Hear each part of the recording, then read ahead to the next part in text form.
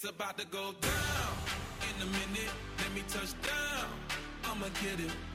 Cause I been waiting all night. It's game time. This is Game Time on ESPN Central Texas. Here's Tom Barfield and Ward White. Good morning. Welcome one and all to a Thursday edition of Game Time here on ESPN Central Texas. Tom, Ward, Garrett, we're glad you're with us as we kick off a brand new day from the Allen Samuels Dodge Chrysler Jeep Ram Fiat Studios. Glad to have you with us. Ward, how are you this morning? Outstanding. I see you got the interlocking. Is that a stack T? Is that what they call that, the stack T? No, they call that a double T. A double T? Okay. I didn't know if they call it a stack. I mean, there's all kinds of terminology for these logos. Garrett, how are you? I'm good. Good. I'm good. Did we watch basketball last night, gentlemen? Yes. What was our big takeaway? Tech plays good defense. We knew that going in, but they figured it out at halftime. They quit letting Baylor have the second chances that they were getting in the first half. Well, and they turned up the intensity a little bit too. I think Tech did. Well, that's what and with I'm talking about. with the fans in the stands, and that's a tough. That has become. Has it always been like that? A tough place to play like that? Not that tough, has it? Over the past few years, it's been that, but I mean, going back in history, no. But it's man alive. It was rocking last night, and rightfully so. You had two elite teams that were playing last night. I'll say this, and again, Tech is now 16-0 at home. Mm-hmm. It was great to see RJ Ochoa back. That's one. Now he's got limited minutes, and they'll see how that goes. But I think they took a major step. Baylor took a major step in trying to figure out who they are and what they are without Jonathan Tchamwa. I think they kind of have a plan now because look, you could talk about theory, and we say, well, we can do this, we can do that, but until you actually go out there and do it against a quality opponent, you don't know. Is it finalized? Is it finished? Probably not. But I think they got a pretty good idea of what needs to happen moving forward. I think they do too, but it's kind of hard to throw that together, and your first trial run is going into Lubbock. This is going to take a few weeks to fully work itself out, but I'm still say by the time we get to March Madness, they're going to have it together, they're going to have their new identity, and they're going to be fine headed into the big dance. It's clear that one thing has to happen is, and I know they can go small, and they went small last night, and they were good. But man, oh man, Flo's got to stay out of foul trouble. They need Flo in the middle. I mean, in when he's on the floor the last couple of ball games, he has played really, really well. Well, that's the biggest thing they're going to miss with John. They don't have those opportunities to give fouls away and slow the game down and do some things, because look, you count on 3 or 4 fouls that you can just give away that have to, try to change the pace of the game. They don't have that right now. No, you saw Zach Loveday come into the game for a minute or so. And that's why he was in the game. Yeah. And to give – and Flo need – I mean, sometimes you just got to get off the floor and get a breather. Bonner's minutes are going to continue to be there, but – the encouraging thing for me, was LJ Cryer. That was my big takeaway in last night's game. I mean, if you can get him, what was he on the floor last night? 14, almost 15 minutes. And I mean, as soon as he came into the game, he impacted the game. I mean, they got the ball in his hands. Yeah, and he wasted no time. Yeah, so anyway, we're going to talk about that. The Lady Bears. I'm sorry, I've only done that a couple of times this year. The Baylor women's basketball team.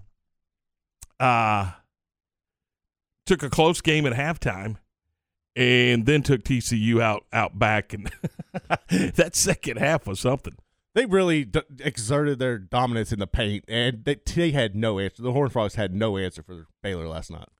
They had no answer for Queen and for Nalissa Smith, did they? I mean, inside down in the paint was just ridiculous. It really was, and I think they did a good job of creating the penetration in the paint by using the baseline. They did a good job of that and then getting those looks on the inside. But Queen comes together, has another double-double. She's really found her feet. All right, here's the stat of the day in that game. Baylor had 48 points in the paint, TCU 16. It was unfair. Yeah. Yeah, it was unfair. That may be the best way to describe it. That's illegal. So we'll talk more about that coming up in a few minutes as well. We got all kinds of things going on. There's a spat in Conference USA. We briefly mentioned this a little bit, I think, yesterday. But, again, I'm curious, if the teams that are insisting that they're leaving, and they're leaving this summer and not next summer, if they went out in this thing, if it goes to court, which it looks like something's got to happen, does that influence anybody else who may be wanting to leave a particular conference for another conference? I think that it's really kind of individual thing. I think that when you look at those two teams you're mentioning, Texas and Oklahoma, I think they'll leave when they want. I honestly didn't think that they would stay their full entirety that they said they were going to. But I don't necessarily think that the moves any of these programs in the Conference USA make is going to dictate the hand of Oklahoma or Texas. There's problems with the Cowboys. And it's, I don't know, man. Are you surprised? To this degree, yeah. That Jerry Jones is talking about Dan Quinn being a head coach, no. But the Rich Dalrymple thing, wow. Yeah, that caught me off guard. That did. And on our CNC Collision Center text line from the 903, I don't know if y'all will talk about it, and I think we will. But I am rethinking my Cowboy fan loyalty due to yesterday's story. Jerry had to know what was happening, and that it's something I just can't support. Well, if the $2.4 million is indeed what was paid out, well, of course Jerry knew about it. He wrote the check. Jerry's had his own little incidents in the past. Let's not pretend like this is nothing new. I understand, but this was. I mean, this is being played out very publicly now. And Ward, I know that they're Cowboys, but this is just ugly for the Cowboys and the National Football League. I'm sorry. Oh, it is. Yeah, you're right. I mean, this is a black eye on the National Football League, and it's a double black eye on the Dallas Cowboys. I don't know where it's going to go from here. If the NFL is pursuing the Washington football team for whatever reason they're trying to pursue them, which is kind of the same avenue, I would suspect that they have no choice but to get involved with this as well. I think this is the first of many to come, personally. Oh, I think this is the first of many. I don't doubt it. I don't doubt it at all. Well, we'll get into it a little later on in the program here on ESPN Central Texas. Right now, let's talk about the Humane Society, and let's welcome into the program Mike Craven. Mike, good morning. What's going on? Good morning, guys. How are y'all doing today? We're good. We're glad you're with us. Give us some good news concerning the Humane Society. So we had some great news yesterday. Our longest resident, Dayton, has been at the shelter for 539 consecutive days. Went to rescue yesterday. So he is no longer at the animal shelter. He's at a rescue that'll be able to spend more time with them, more one-on-one time with them. He'll have more outside of his kennel time. He'll have a bigger kennel, a bigger yard to play in, and a lot better opportunity to find a forever home. So, it's sad seeing him go. Shed a couple tears myself, but I know it's the best for him, and it's been a long time coming for him. 539 consecutive days, which is quite a few days. So, yeah.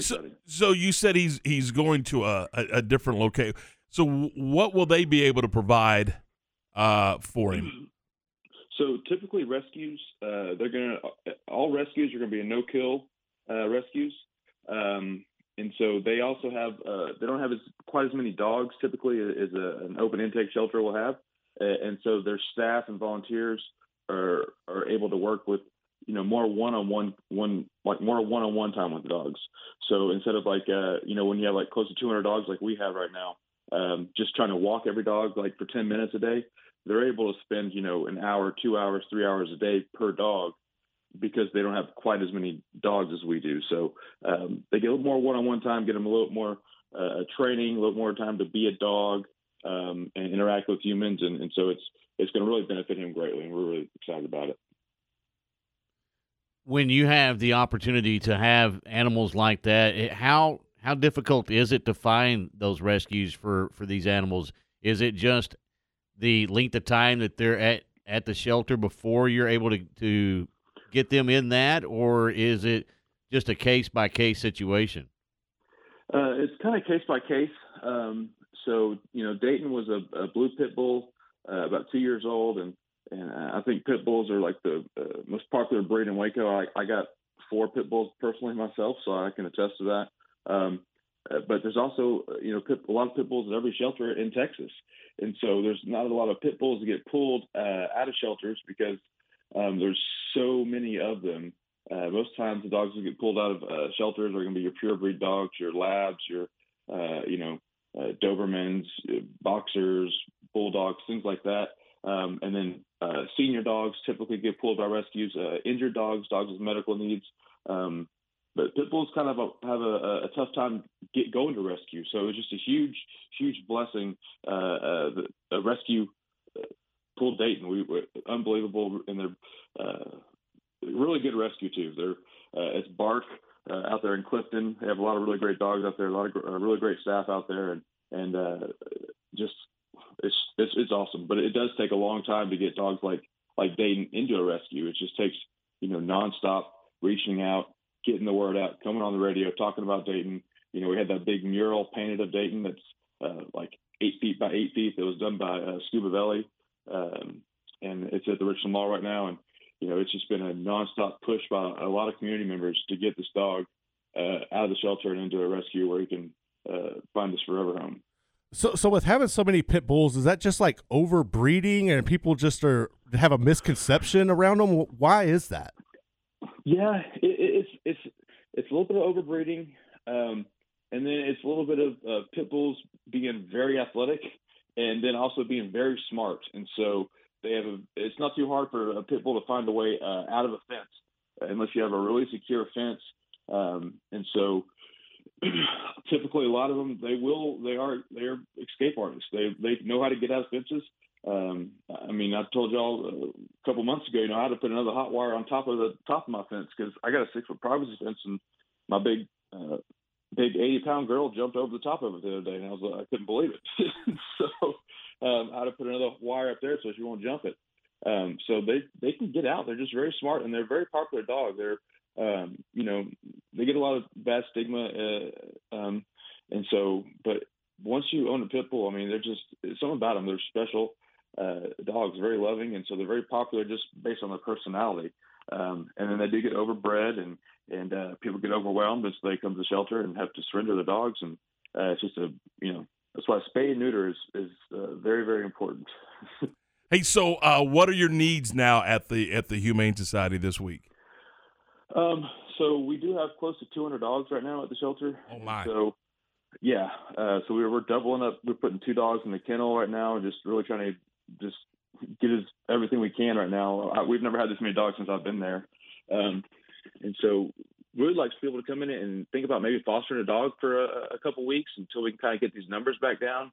And if not that, if they want to come in and volunteer, we do orientation every Saturday at 9. We'd love to get some new volunteers in there to kind of help us, walk the dogs, things like that. And then we're also completely out of cat food. So if anybody wants to donate cat food, we definitely need that as well. Address and phone number, Mike. How can people get a hold of you? We are at 2032 Circle Road, and our phone number is 254-754-1454. Mike, as always, it's a pleasure. Thanks so much. Thanks, guys. We'll talk to you soon. That is Mike with the Animal Humane Society. All right, 7:14. We're 14 minutes after 7. Let's talk some Baylor basketball. Let's do it next here on Game Time from ESPN Central Texas. This is a Fox 44 weather update. I'm Chief Meteorologist Mike LaPointe. Clearing skies today with breezy and falling temperatures. Matter of fact, temperatures will be in the upper 40s by 5 p.m. Blustery conditions tonight with mostly clear skies. We drop to 26. And tomorrow, mostly sunny skies. It's going to be a cool day with a high of 57. Join me every weeknight during Fox 44 News at 5:36 and 9 for your forecast first. Plus, check out fox44news.com for any changes in the weather. At ASCO, we don't spend time getting ready, we are ready. That's what it means when we say we're on it. We're on it with dedicated service and support, rentals, sales, and delivery. We're on it with Case Construction Equipment. Equipment that's powerful, efficient, and dependable. Case equipment that can dominate a job site, endure the elements, and be up and running whenever you're ready to finish the job. At ASCO, we're on it, whatever it is. 54th District Judge Susan Kelly here. Over a year ago, I survived a rigorous application process in which I competed against other serious qualified candidates. After a thorough vetting, Governor Greg Abbott appointed me to the 54th and now endorses me because I apply the rule of law and deliver justice for all. A conservative Republican, I have managed and moved the docket this past year, ensuring that every accused receives justice and, if convicted, receives swift and proper punishment. Early voting has started. Please vote and keep Judge Kelly. Political ad paid for by Susan Kelly from McLennan County Judge Campaign. ProStar Rental is the #1 choice for all of your equipment rental needs. No matter the project, they got you covered. Plus, their friendly local staff is always available to answer your questions. They have a large selection of quality equipment available to rent for any project, big or small. And they have 8 locations across Texas to serve you, including locations in Waco and Belton. Visit online at ProStarRental.com for more info. ProStar Rental. They make work easier. The decisions made in our courtrooms have a lasting impact on all of us here in McLennan County. That's why the conservative leaders and organizations we trust are united in their support of Judge Ryan Luna. Judge Luna is endorsed by Texas Right to Life, Citizens for Pro-Life Action, Gun Owners of America, the Sheriff's Law Enforcement Association of McLennan County, several of the most conservative members of the Texas legislature, and hundreds of grassroots conservative Republicans across the county. They, like you, know that the integrity of our courts depends on electing judges who will strictly interpret the law, hand down tough sentences, and never legislate from the bench. In the March 1st Republican primary, vote for a constitutional conservative for county court at law number 3. Vote for Judge Ryan Luna. Early voting ends February 25th. To learn more, visit RyanLunaTX.com. Political ad paid for by the Judge Ryan Luna campaign in compliance with the voluntary limits of the Judicial Campaign Fairness Act. Central Texas horse enthusiasts find a large selection of saddles at Appaloosa Trading Post Rodeo Pond. They feature new and used saddles from names like Billy Cook and Cactus. Plus, they have a large selection of children's saddles. Trade-ins are welcome and financing is available. Apply today by texting 16118 to 22462. You'll enjoy one-on-one customer service at the world's best Western store, Appaloosa Trading Post in Rodeo Pond, 3101 North Robinson Drive in Waco, and on Facebook. Since 1978, Uncle Dan's Barbecue and Rib House has been delivering savory barbecue and delicious sides. With their 2 locations in Hewitt and Waco, drive-through window, remodeled indoor dining space, delivery options, and new hours, Uncle Dan's is sure to be a Central Texas favorite. Specials include 1 meat plate with 2 sides for only $7.09, with beef and rib plates only $1 more on Mondays. Buy 1, get 1 half off for Texas taters on Tuesday and prime beef brisket on Fridays. Come eat at this family-owned business and feel like you're right at home. Okay, stand by. Now, from the Allen Samuel Studios.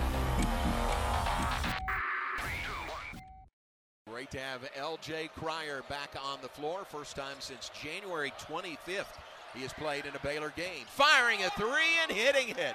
Welcome back, RJ Cryer.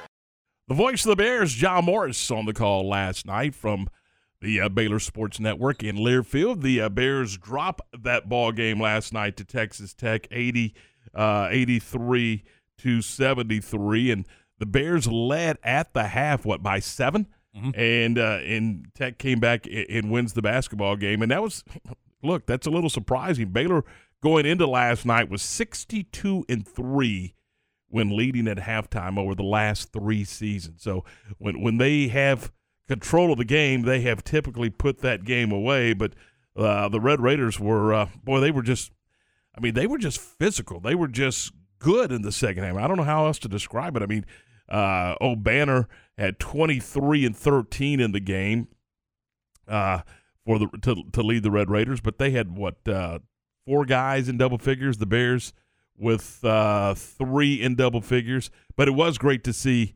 LJ Cryer back. Now, how does what's his availability Saturday? I mean, it's a pain tolerance and Ward, they put him on minutes, and so we'll see if those minutes extend or if they back him down a little bit.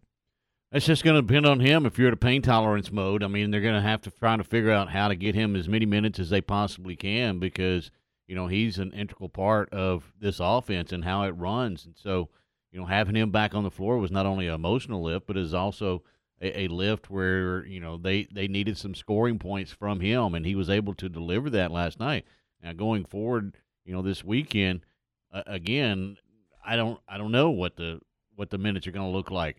If it's a pain tolerance deal, it's totally going to be up to him. If he can fight through the pain and have that threshold where it needs to be, where he can get the minutes, I'm sure Scott Drew will use him as much as he possibly can. But he also, a guy that's missed as much as he has, he's going to have to get in game plan shape, and the only way he can do that is being on the floor. Yeah, I mean, they're going to take their time with him. Again, I'm with you, Garrett. I obviously you don't want this thing to spiral, and the Bears have proven that they don't let that happen. So I think they're in good shape going into postseason, and that's where you're going to want him at his best. Yeah, I mean, right now, I wouldn't be surprised if you still see Baylor take maybe one more loss, going down the stretch, and there's nothing to be concerned about. It's a matter you nailed it with the minutes and the pain tolerance. I think it's going to be pretty similar to last night with LJ going forward for these next couple of games, and then it'll increase. But even though you got his points back, which are great and necessary, you still got to find a way to come up and create the points that you lost from Jonathan Choma-Chachua while maintaining not getting in foul trouble.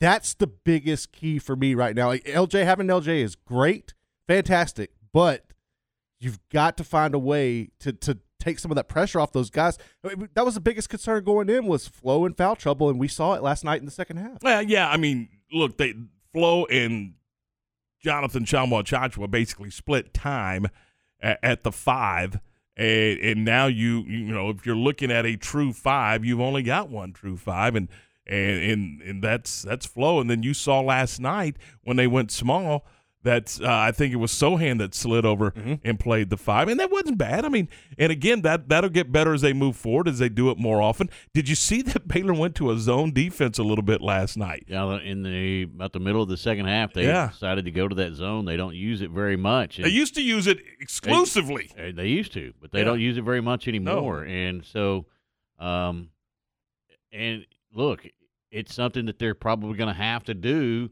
to try to alleviate, but they can't leave the lanes open like they did last night in that zone. That's when Tech started really getting those cross-court passes. They got behind the zone, didn't they? They got behind the zone, and the bucket was open. Yep. Look, Baylor shot 50% in the first half, and they shot, 37.9% in the second half. I mean, Baylor was terrific in the first half of this game. They were, but I think another one of the key components to Tech's victory was their success at the free throw line. They were able to get to the charity stripe consistently and make them. And they're not very good. No, they're not. They're, 61% from the line normally for the season? But, they were able to get to the free throw line last night, and they were 24-30 from the stripe. Yeah, not bad. Which, come on. And then they were, they had, as Ward talked about, their rebound, and they had 21 second chance points in the game last night. So, after the game, Scott Drew caught up with John Morris and David Kay and talked about the game. Coach, tough atmosphere, really good home atmosphere for Tech. And just talking to Adam, it seemed like Tech really fed off this crowd tonight. Well, I mean, that's why it's so hard to win in the Big 12. You got great fan support. And got great players to go against too, which makes it tough. We did a good job first half in trying to keep them out of it, and then second half they were the tougher team. Beat us to the rebounds, 50-50 balls. And then when they got on a run, the crowd really got involved. And as you know, they do a great job. I know they didn't give Coach Beard a good welcome here, but he helped really create all this, and it's a heck of an atmosphere. Rebounding, they beat you on the boards. It ended up 41-30, and second chance points, they had more 21-12. Well, they're a team that it's got a lot of grown men. I think their average age is 42. But you look at the roster, and it's a lot of fifth-year, sixth-year, fourth-year guys that are strong, physical in second half. They just impose their will on us. And that's, we're still adjusting to life without John. But obviously, rebounding is one of the things that he brings to the table. I thought Flo gave us great effort today. 9 rebounds, 7 offensive. But that's where we're going to have to really pick it up as a group. And everyone's going to have to we need a bunch of guys with 7 and 8 at the end of the nights because that's a big piece of what we do. Coming in tonight's game, we were second nation offensive rebounding, and we only had 11. So the Bears are now 9-4 in the conference. The Red Raiders improved to 9-4 in the league. Kansas sits atop the conference standings at 10-2, and the Bears are back in action on Saturday when they take on TCU at 11 a.m. Saturday morning, 10:30 for the pregame, and we'll see how it goes. And again, to me, and I don't know if you guys agree or disagree, I think sometimes it's kind of hard to evaluate, particularly when it was just one game, and you were playing in a place where nobody goes in and wins. Not this year anyway. I mean, that Texas Tech is now 16-0 at home. They know how to take care of that home floor. True home court advantage, and you saw it last night in the second half. In the first half, it wasn't as much of a home court advantage. It kept them in the game. But, boy, when they started making that run early in the second half, that crowd came alive, and it made a difference in the ballgame. Absolutely. No doubt. Absolutely. The post-game cut, courtesy of the Baylor Sports Network and Learfield. All right, 7:27. This is ESPN Central Texas. Baylor women were at home last night. That game was over on our sister station, 104.9 Star FM, and we'll talk about the Bears' win last night. We'll do that next right here on ESPN Central Texas. With tax season approaching, are you wondering how new laws could affect your financial portfolio? I'm Joe Kaleo with the Kaleo Wealth Management Group. If you're unsure about the effect tax legislation could have on your wealth, we can help you develop a plan that withstands change no matter what the season. Kaleo Wealth Management is a Central Texas team of UBS Financial Services, member FINRA SIPC. Make your vehicle look and run like new again at C&C Collision Center. They're your locally owned and operated location for paint and body repairs, frame straightening, spray and bed liners, and wheel alignments. C&C Collision Center offers free estimates, and they'll also come to you for car pickup and delivery. Have your car restored to its original beauty. C&C Collision Center, 5849 North Highway 6 in Spiegelville, at cccollisioncenter.com and on Facebook. And a lot of people, when they come in, they'll say, I'm usually much more active, but since I've been in pain, I've had to limit the activities I'm doing. You're listening to Janelle, an arch support specialist at the Good Feet store. The next step is getting them in the right arch supports. After walking around with the arch supports, they'll feel much freer and lighter. Our goal is to have that long-term change for them to make sure that they're continuing to notice a difference in their life. Try them for yourself with a free fitting at the Good Feet store. Good Feet Waco in Central Texas Marketplace across from Lazy Boy. It's time now for The Naked Truck, the ongoing saga of the battle to end truck nudity, presented by Pickup Outfitters. In this episode, we find Amanda and Brad on a date. Oh, Amanda, will you? Brad, I'm sorry. I just can't go out with you in this truck anymore. It's just so bare. You have nothing on this truck. But I have these subs that I bought online. Online? Really? Subwoofers are just a way for a man to make up for his lack of equipment. I'm going out with Justin. Oh, I know why. It's not just because he has a big dually. It's not the size of the truck that matters. You have tunes that give me a headache. Justin has running boards and a hitch to pull his boat. That's just because he goes to Pickup Outfitters. Maybe you should take a lesson, Brad. Will Amanda and Justin find happiness? Will Brad go to Pickup Outfitters? Tune in again to The Naked Truck. Brought to you by Pickup Outfitters, 220 Lake Erie Drive in Waco. At Northern Tool and Equipment, we're here for the week-long warriors, those who work Monday through Friday and sweat through Sunday. We're here for those who get up early and leave the job site dirty. Northern Tool has thousands of professional-grade tools from brands that built America. Steel, Milwaukee, Lincoln Electric. We're proud to serve the week-long warriors every single day. Northern Tool and Equipment. Quality tools for serious work. Check them out at northerntool.com. ESPN Radio Sports Center. I'm Lark Smith with your ESPN Central Texas Sports Update, brought to you by ASCO Equipment in Belton off I-35. On it with Case Construction Equipment, whatever the job is. Texas Tech continued its home winning streak with an 83-73 win over Baylor. The Bears lost both meetings with the Red Raiders this season and host TCU Saturday morning. The Baylor women chalked up their 20th win of the season with an 80-55 win over TCU. Queen Egbo led the way with 22 points. They'll meet the Frogs in Fort Worth on Saturday. With a 64-54 win over Collin, the McLennan Highlanders have claimed the championship of the Northern Texas Junior College Conference. Nehemiah Knuckles led the balanced attack with 12 points. The McLennan Highlassies dropped a 75-65 decision to Collin. Their league record now 7-7 with 3 games left on the schedule. Sports Center, every 20 minutes, only on ESPN Central Texas.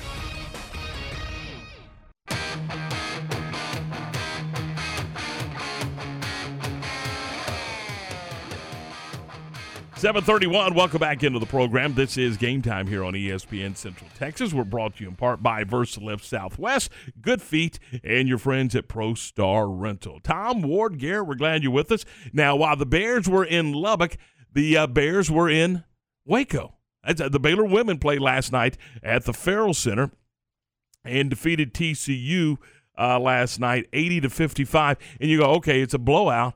Well, yeah, it was a blowout, but it wasn't a blowout in the first 2 quarters. I mean, it was, a 3-point game at the half? They needed a 13-2 run at the end of the second quarter to really separate themselves from TCU. TCU did a really good job of controlling Baylor, not giving them open looks. But once they finally found that rhythm, it really started with an 11-0 run, and then TCU got a shot.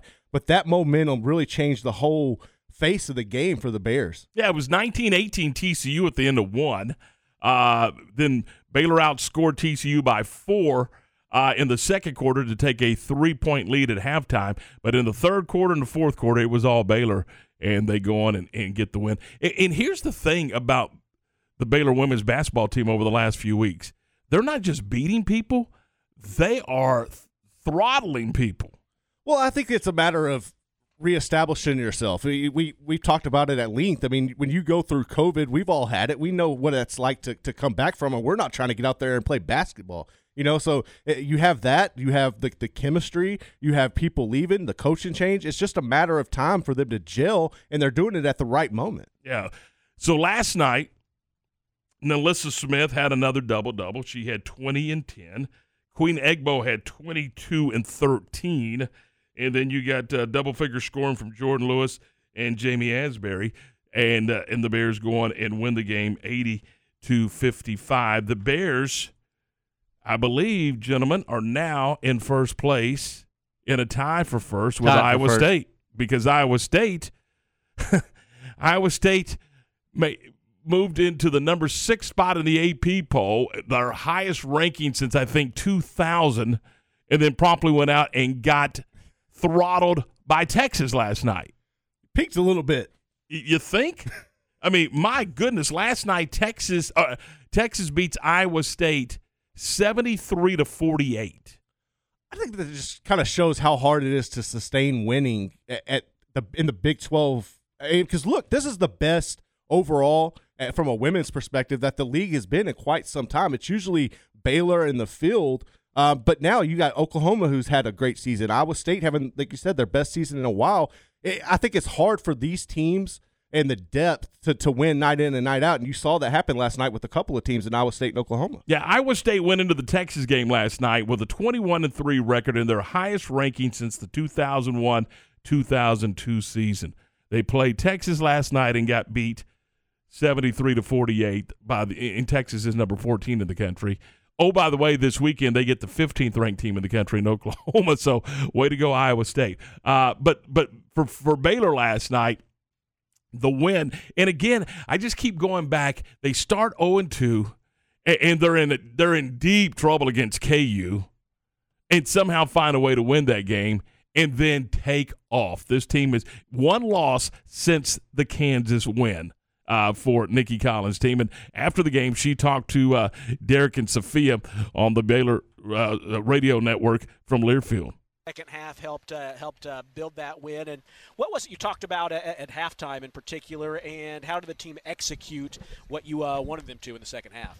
I think some of it was we got better defensively in the second quarter, and so we had already made some of the transition there, and some of it was, look, I was talking about this in the pregame. Sophia can attest that those guys warm up 100%. Like, they came out, they made shots that they don't usually make. Lauren stepped up and made a couple deep threes. They had energy, and then when all of a sudden you put a run on them, all of a sudden you get in that mode. Look, I've coached teams in the pros that, thought they were going to win every game they played, and then those teams that, it was like, uh-oh.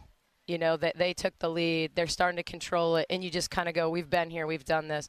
And I think that kind of happened to them. All of a sudden, the open shots that they missed when the game was close, now all of a sudden, we're cleaning up all the defensive boards and getting in transition. But we continue to do a better job playing through the paint. We certainly made threes as well, but a lot of it we did a better job of touching the paint, not settling for long twos. And, I don't know statistically what Liz was, but I think she, in the second half, but I think she missed one shot, and maybe she didn't even miss one. So, I think that was the difference. She attacked. She attacked the basket. She posted. She attacked off the bounce. She had a nice drop pass to Queen that she got fouled on.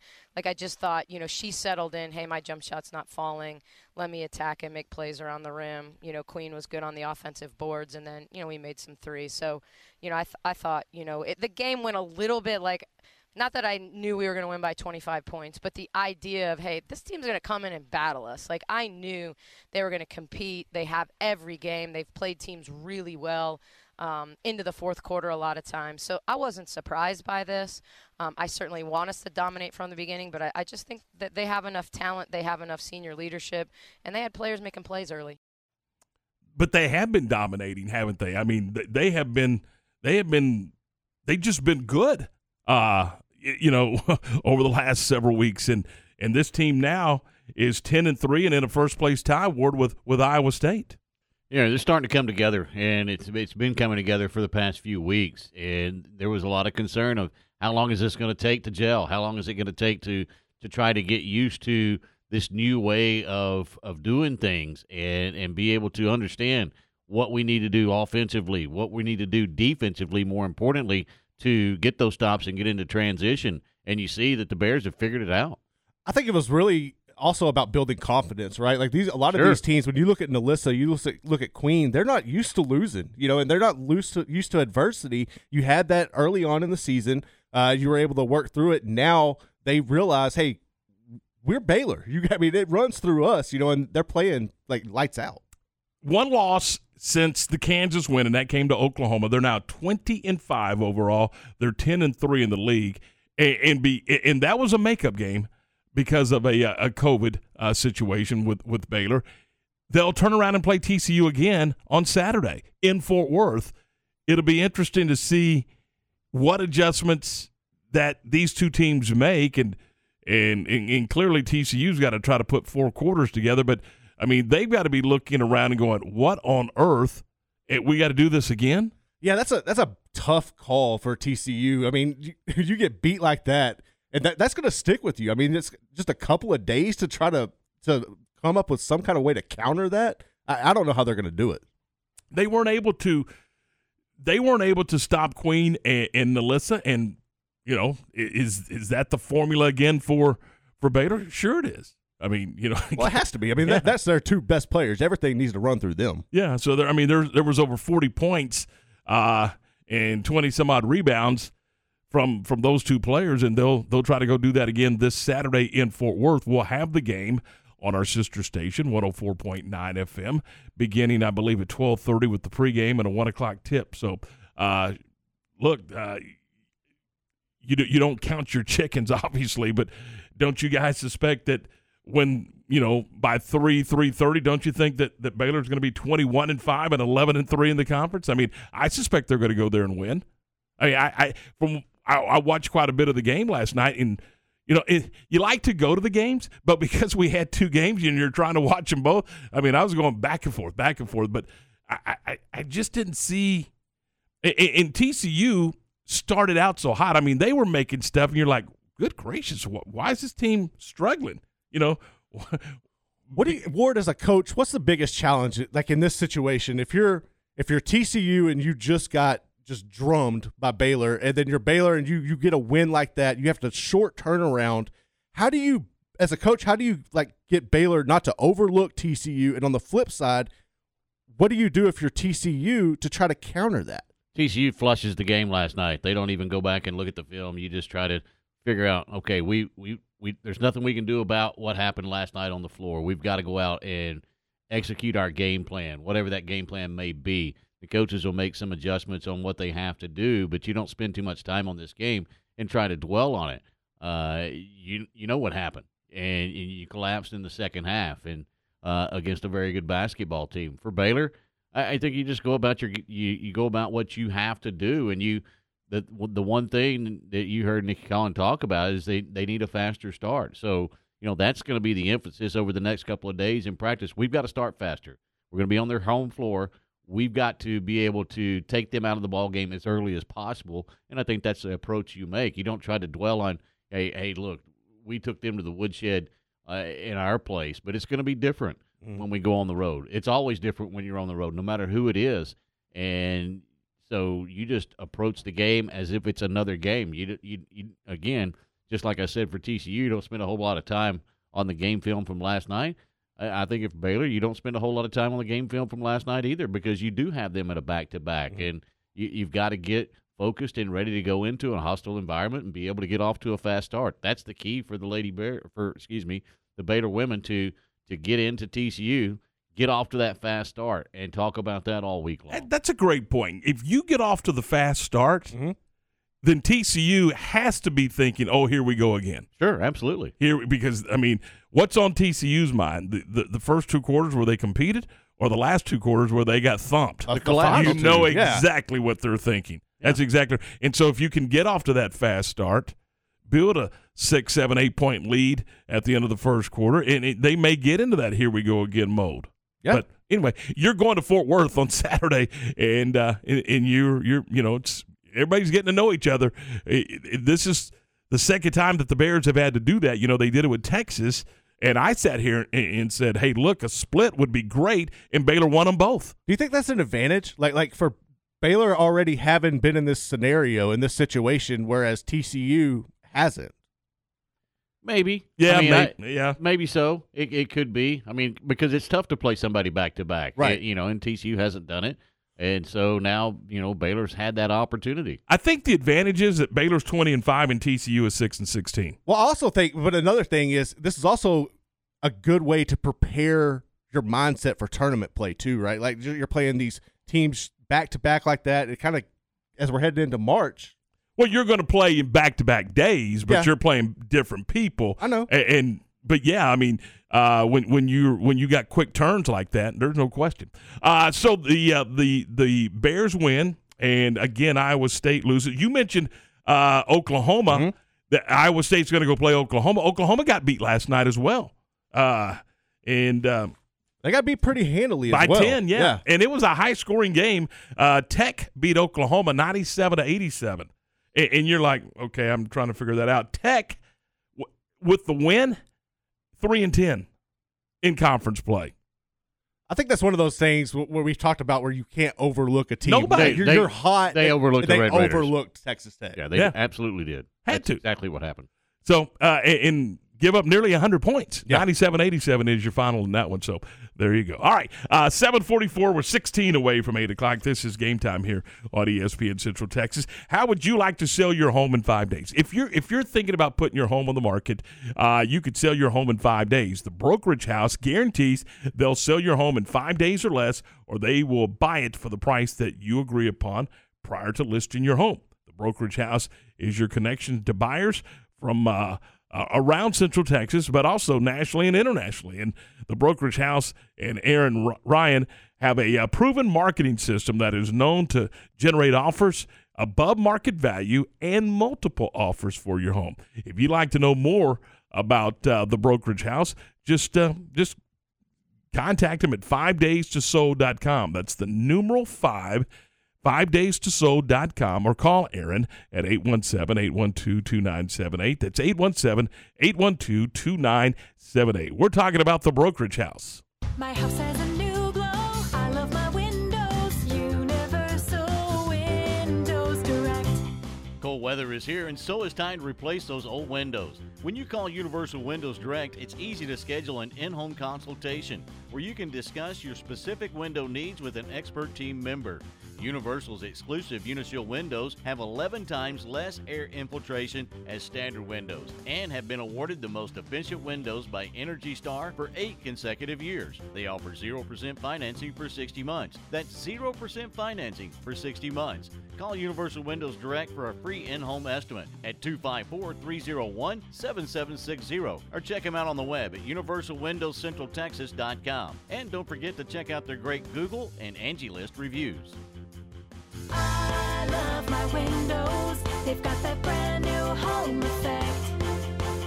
Universal Windows Direct. Slovacek Sausage has found a great home in Central Texas, and we're growing with you. We have found so many ways to celebrate all the great things about Texas. Football, family, and friends, and so much more. We have all of the barbecue specialty meats and over 35 kinds of kolaches to make your next meal or gathering a great success, and we do all the work. If you're on the road, we have the best place for your pooch to stop and stretch with our beautiful dog park. So with the hospitality of Texas and our Czech heritage, Vítame vás. That means we welcome you. At Slovacek's, you'll love our sausage. Since 1943, Pioneer Steel and Pipe has been the #1 provider of structural pipe, ranging from 1/2 inch to 24 inch in diameter. They can handle all your fencing needs. They also carry square tubing from 1/2 inch to 6 inches for weekend warrior projects such as deer stands and ornamental iron jobs. If you need purlin, tubing, beams, weld plates, H-braces, fence posts, culverts, or metal building supplies, Pioneer Steel and Pipe has the largest inventory of those products in Central Texas. Pioneer Steel and Pipe, with locations in Waco and Bryan and at pioneerboys.com.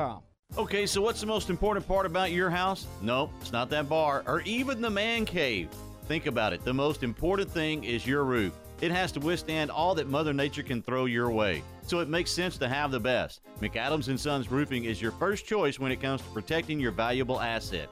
Experienced professionals using only the best materials. So for new construction, re-roofs, repairs, or remodels for composition and metal roofs, think McAdams & Sons Roofing first. And now McAdams & Sons Roofing are installing seamless gutters. They're insured and an A+ rating on the BBB. McAdams & Sons Roofing will come out, take a look at your roof, and handle all the insurance process for you. Don't let any fly-by-night company look at your roof. Let a real professional you trust do the work for you. Put McAdams & Sons over 40 years of experience to go to work for you all over Central Texas. Check them out online at McAdamsRoofing.com or give them a call at 254-799-2949 because you don't want a kid with your house's lid. ESPN Radio Sports Center. I'm Lark Smith with your ESPN Central Texas Sports Update, brought to you by ASCO Equipment in Belton off I-35. On it with Case Construction Equipment, whatever the job is. Texas Tech continued its home winning streak with an 83-73 win over Baylor. The Bears lost both meetings with the Red Raiders this season and host TCU Saturday morning. The Baylor women chalked up their 20th win of the season with an 80-55 win over TCU. Queen Egbo led the way with 22 points. They'll meet the Frogs in Fort Worth on Saturday. With a 64-54 win over Collin, the McLennan Highlanders have claimed the championship of the Northern Texas Junior College Conference. Nehemiah Knuckles led the balanced attack with 12 points.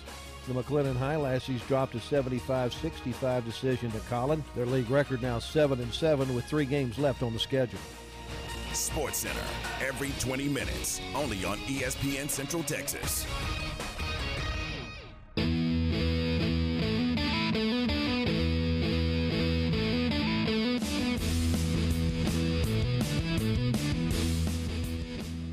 All right, welcome back into the program. This is Game Time, presented by Allen Samuels, Dodge Chrysler Jeep Ram Fiat, your friend in the car business.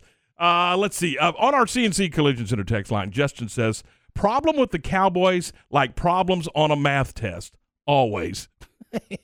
He's right. I don't He's disagree. right. I do not disagree. Whether you love them, whether you hate them, they're going to be in the news. Yeah, whether it's good news, bad news, they're going to be in the news. And that's the way Jerry wants it. Yeah.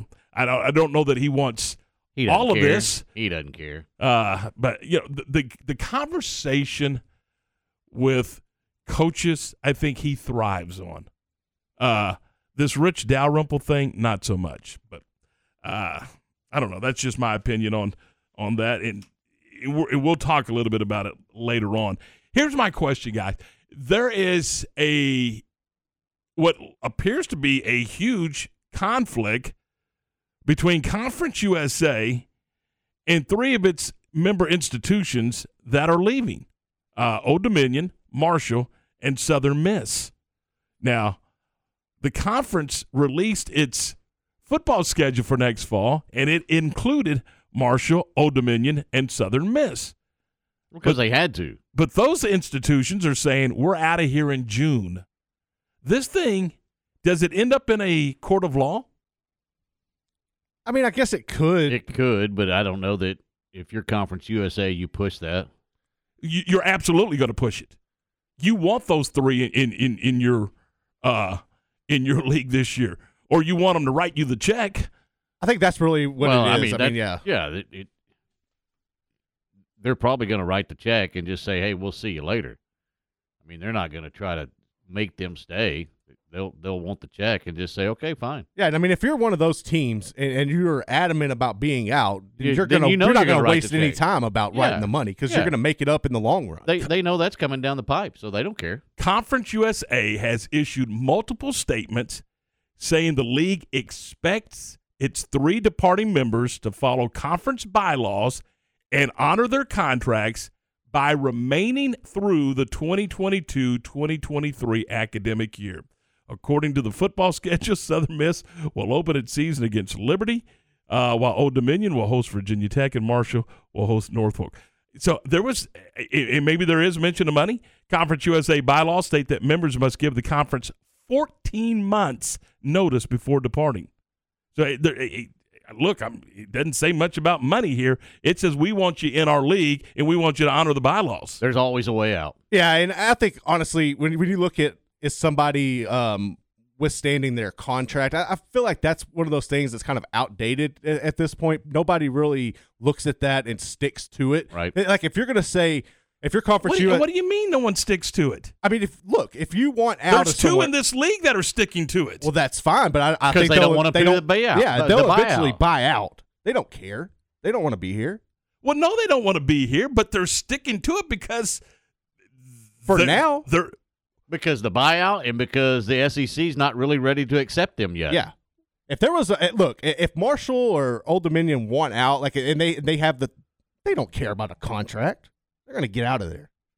And if they're saying by June we're out, yeah, then let them go. I bet they're gone. Conference USA is going to add 4 new members: New Mexico State, Sam Houston State, and Jacksonville State, along with Liberty in 2023. So they're swapping them, but they're saying, hey, you got to hang on to 2023. But look, just right here in our backyard, there's 2 that are sticking because they don't want to write the check. Right.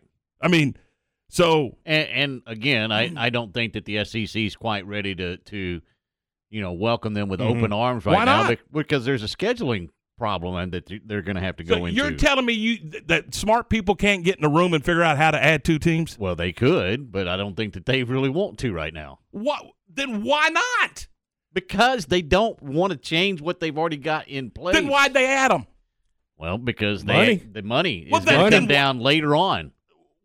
What do you mean later on? Because the new TV contracts don't go in effect until 2025. You don't think that can't be changed? Well, I don't know. That's up to the TV. Yeah. That's not up to the schools. You don't think that if they said, hey, we got them this year, that they don't sit down and figure that out? Maybe the TVs don't want to split the money up that way.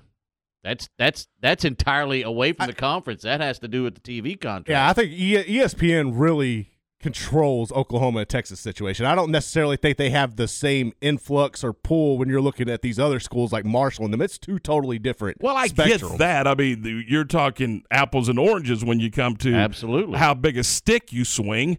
But I'm telling you right now, if the SEC, I think, in my opinion, if they could have them this fall, they'd have them this fall. But they can't have them this fall unless somebody gets a checkbook out. I mean, they might be looking at Texas and be like, hold up, we want to wait. Let them get a little better before they come on over here. That has a little bit to do with it, let's let them get a little bit better. Look, whether you think Texas is good, bad, or indifferent, they're a brand, and the league wants a brand. That's why'd they bring them over in the first place? Why'd they accept their invitation? I mean, why did they invite them in the first place? It's a brand, and brand means money. Yeah. I mean, so why wouldn't you want that money now? Well, and for Texas, too, there's one thing that's going to go away from them when they go over to the SEC. LHM. Yeah, it's the Longhorn Network. It's gone. I mean, I get that. They want to hang on to that as long as they possibly can. But don't you know that they have figured out? They have figured out a way to somehow overcome. I think the move over to the SEC, they have figured out how to. Oh yeah, absolutely. To absorb that loss. I promise you they have, or they wouldn't have done it, because you're right. That was a big deal to them. A big deal to them. And it was a lot of money to them. So I don't know. I'm wondering, and we'll watch, I mean, how this Conference USA thing, and you're right, that league compared to the Big 12 and the SEC, it is apples and oranges, but it's still member institutions wanting to leave before the deal's done, and I want to see how it works. I want to see if it ends up in a courtroom or if they have some kind of litigation to settle it. I don't know. If they want out, they'll get out. I think they'll try to avoid the courts at all costs. Absolutely. But yeah, it's one of those situations where I could see it ending up there, but I think they'll buy it. They'll figure out a buyout. But don't you think Conference USA has the upper hand here, because it literally is the contract? I mean, it's in black and white. You have to give us 14 months. But I mean, to me, that's like contracts are made to be broken. Yeah, that's like a coach signing a contract. That's like, okay, Aranda signed one through 2029. That's not saying that in 2026 he's gone, can't leave. But they're going to have to go through the buyout process. Yeah.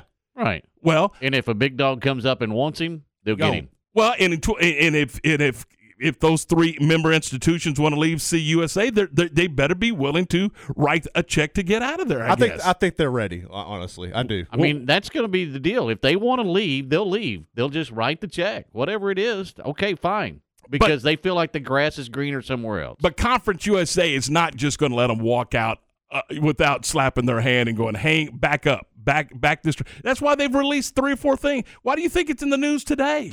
It is. I just think that it's one of those things where they have to show some sort of control or pushback. But to me, the institutions have more power than a conference itself, just like conferences have more power than the NCAA itself.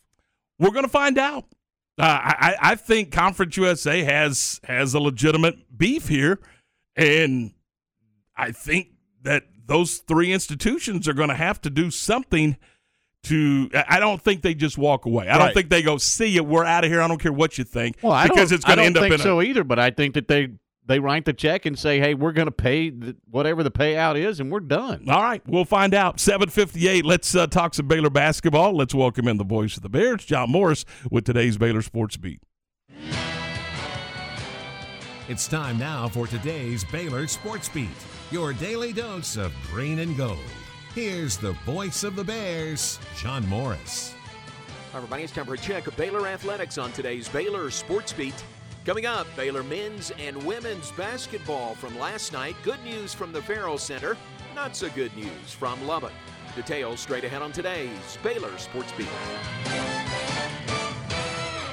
In Texas, there's pea-size hail and baseball-size hail. Guess which one hit our house? We didn't even know where to begin. But we called our Texas Farm Bureau insurance agent, and he was so reassuring. He knew exactly what to do to get our house back into shape and our lives back to normal. Now, we're even more thankful for the roof over our heads. Visit Texas Farm Bureau Insurance today at tfbinsurance.com to insure your home for Texas-size weather. Coverage and discounts are subject to qualifications and policy terms and may vary by situation.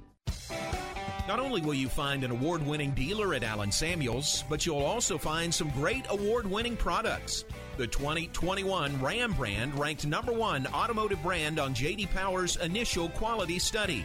The 2021 Dodge brand ranked #2 behind Ram, and the 2021 Jeep Gladiator named highest quality midsize truck. Allen Samuels, 201 West Loop 340 in Waco, where we deliver quality. Come by, let's be friends.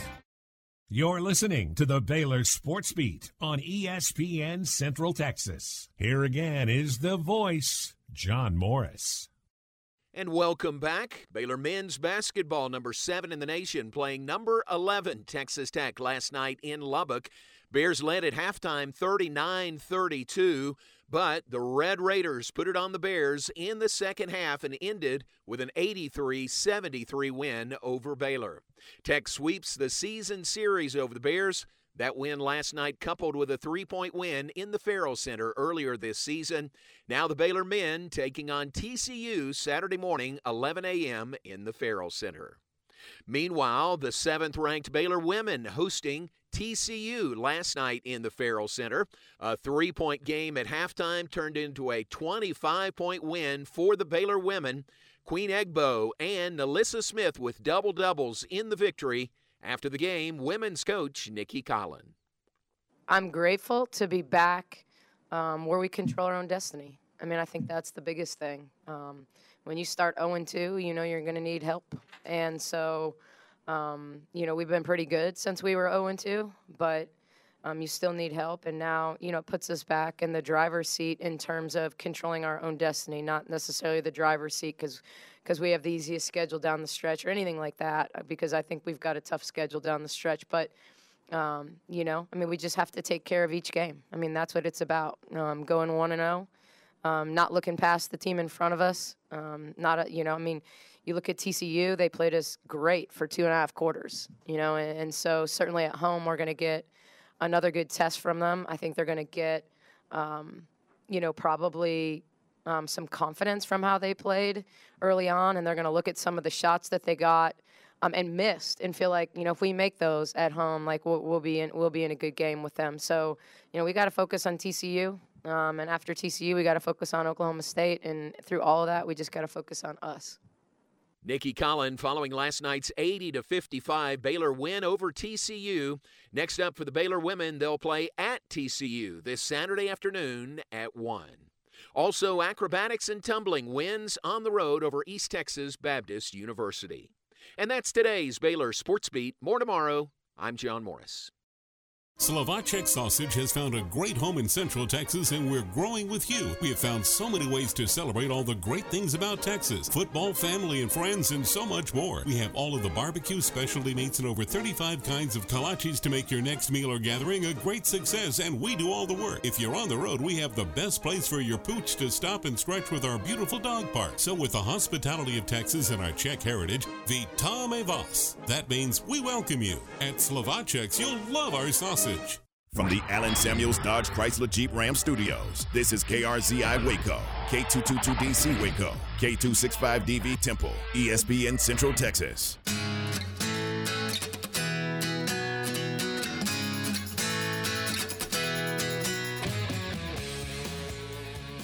Just after 8 o'clock, welcome back into the program. This is Game Time here on ESPN Central Texas. Tom, Ward, and Garrett, we're glad you're with us, and we welcome into the program Mike Craven from Dave Campbell's Texas Football Magazine. Mike, good morning. How are you?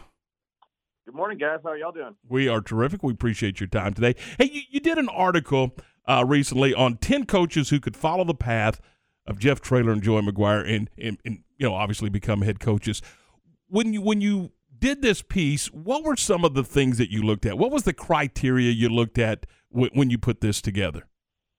Yeah, I try to find some guys who had been head coaches at the high school level at some point, or at least close to it. I think there was only one guy on the list that hadn't been a head coach. That was Will Stein, who was an offensive coordinator at Lake Travis for a couple of years. So I try to find guys who were a little bit younger, who I know who have expressed some interest of maybe moving up to that college ranks before, or make that jump, or at least interested in it, and some guys who can recruit and who could be position coaches to make that jump. Because I think what Jeff and Joey did correctly that maybe like a Todd Dodge didn't do 20 years ago was be an assistant somewhere first. Go coach a position group, go be a coordinator, do stuff like that before you just go straight to being a head coach. So I try to identify some guys that have those same type of profiles, some success at the high school level, who are still young enough to work their way up the college ranks and eventually become a head coach. How difficult is that move for a coach to make? I think it's becoming easier. I think 20 years ago, things used to trickle down. The things at the pro level would then be at the college level and then would be at the high school level. I feel like now it's the reverse. Stuff trickles up. Like now, if you want to know what NFL offenses are going to run 10 years from now, watch high school football, right? So I do think that jump has become easier and easier because college is stealing from high school and NFL is stealing from college. And so those guys are able to move up a level and not only be ahead of the game, but kind of instill some stuff that they're running at the high school level that maybe is just now getting to college. Mike, one of the coaches you have on the list from a Baylor perspective is Sean Bell. When you look at Bell and his path and what he's able to do at the high school ranks coming into college, what makes him the right fit to do this? One is his demeanor. You talk to Sean Bell for, just a little bit, and you can tell he's a football guy. I mean, he grew up in a football family. His dad was a head coach.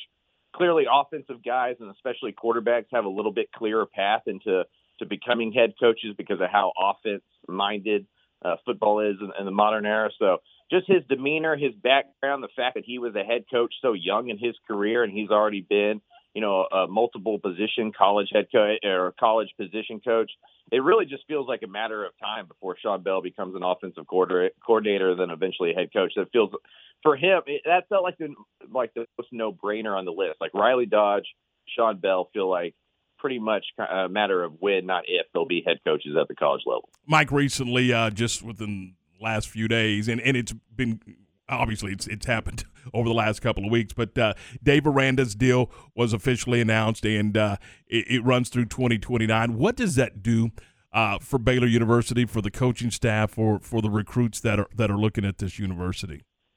Yeah, I mean, I think it establishes a sense of stability that maybe there isn't at some other schools in the new look Big 12, right? Like TCU just got a new head coach. Texas Tech just got a new head coach. You never know what's going to go on at Texas. And so I think it puts Baylor in a position where Dave Aranda and his staff can go on the recruiting trail and look players and parents in the eyes and tell them truthfully, look, I'm going to be here through this whole deal, right? Like by the time you get here and by the time you graduate, I'm still under contract. And I think that's a big deal with what we've seen in the transfer portal and how the coaches move around and how assistants move around. I think what Baylor is doing is putting a flag in the ground and saying, hey, look, we have our guy. We're really good with our guy, and he's going to be here for as long as he wants to be here.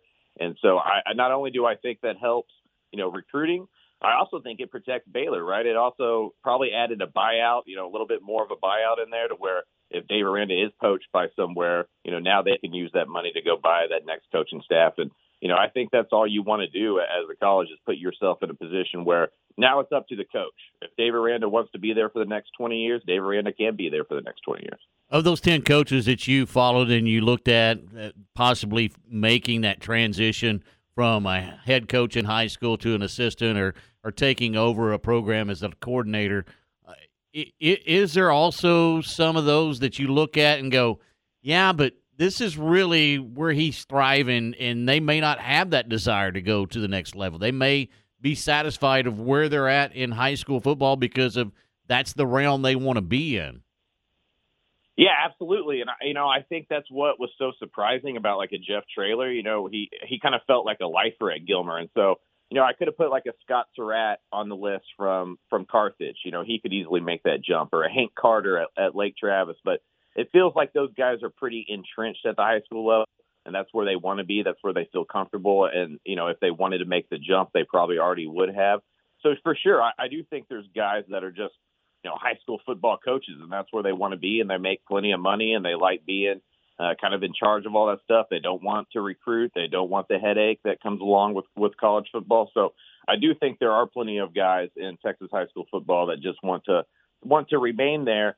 I just do feel like, the fact that 2 out of the 12 FBS coaches in the state are former high school coaches just is indicative of a trend that's only continuing with high school coaches kind of becoming the power brokers and the, kind of the main big players in football across the state, not only at the high school level, but nowadays at the college level too. I mean, when Matt Rule got hired at Baylor, you saw how quickly he put together a staff that had ties to high school community, including Joey McGuire, Sean Bell, and some of those guys we've already mentioned. So it's clearly really important, and it's clearly an avenue that is easier and easier for these guys to take than maybe it was 20 years ago when it was a little bit of. I remember when Todd Dodge made that jump from South Lake Carroll to North Texas, it put everybody on their heels. It was like, hey, how is this going to work? Or even Chad Morris when he did it. And so nowadays it feels like every single offseason there's 5 or 6 high school coaches making that move.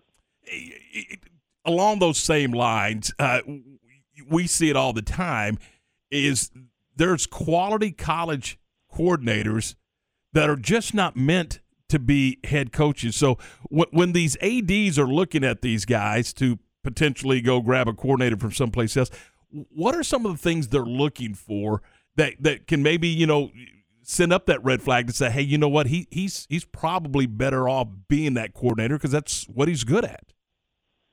It's probably personality, just like the ability to be a CEO. I mean, because you're absolutely right. I mean, there are some guys who are better at being coordinators or even position coaches than they are being head coaches. We see it all the time where guys kind of get tried out for a year or two, and then they just kind of become lifelong coordinators after that because it doesn't work out. So I think a lot of that just becomes demeanor. It becomes a lot more about other stuff than just football when you're not a coordinator. I think Dave Aranda's spoken to that before, how when he was a coordinator, it was just football, football, football, football. When you become a head coach, you kind of become a father. You become a figurehead. You become a fundraiser.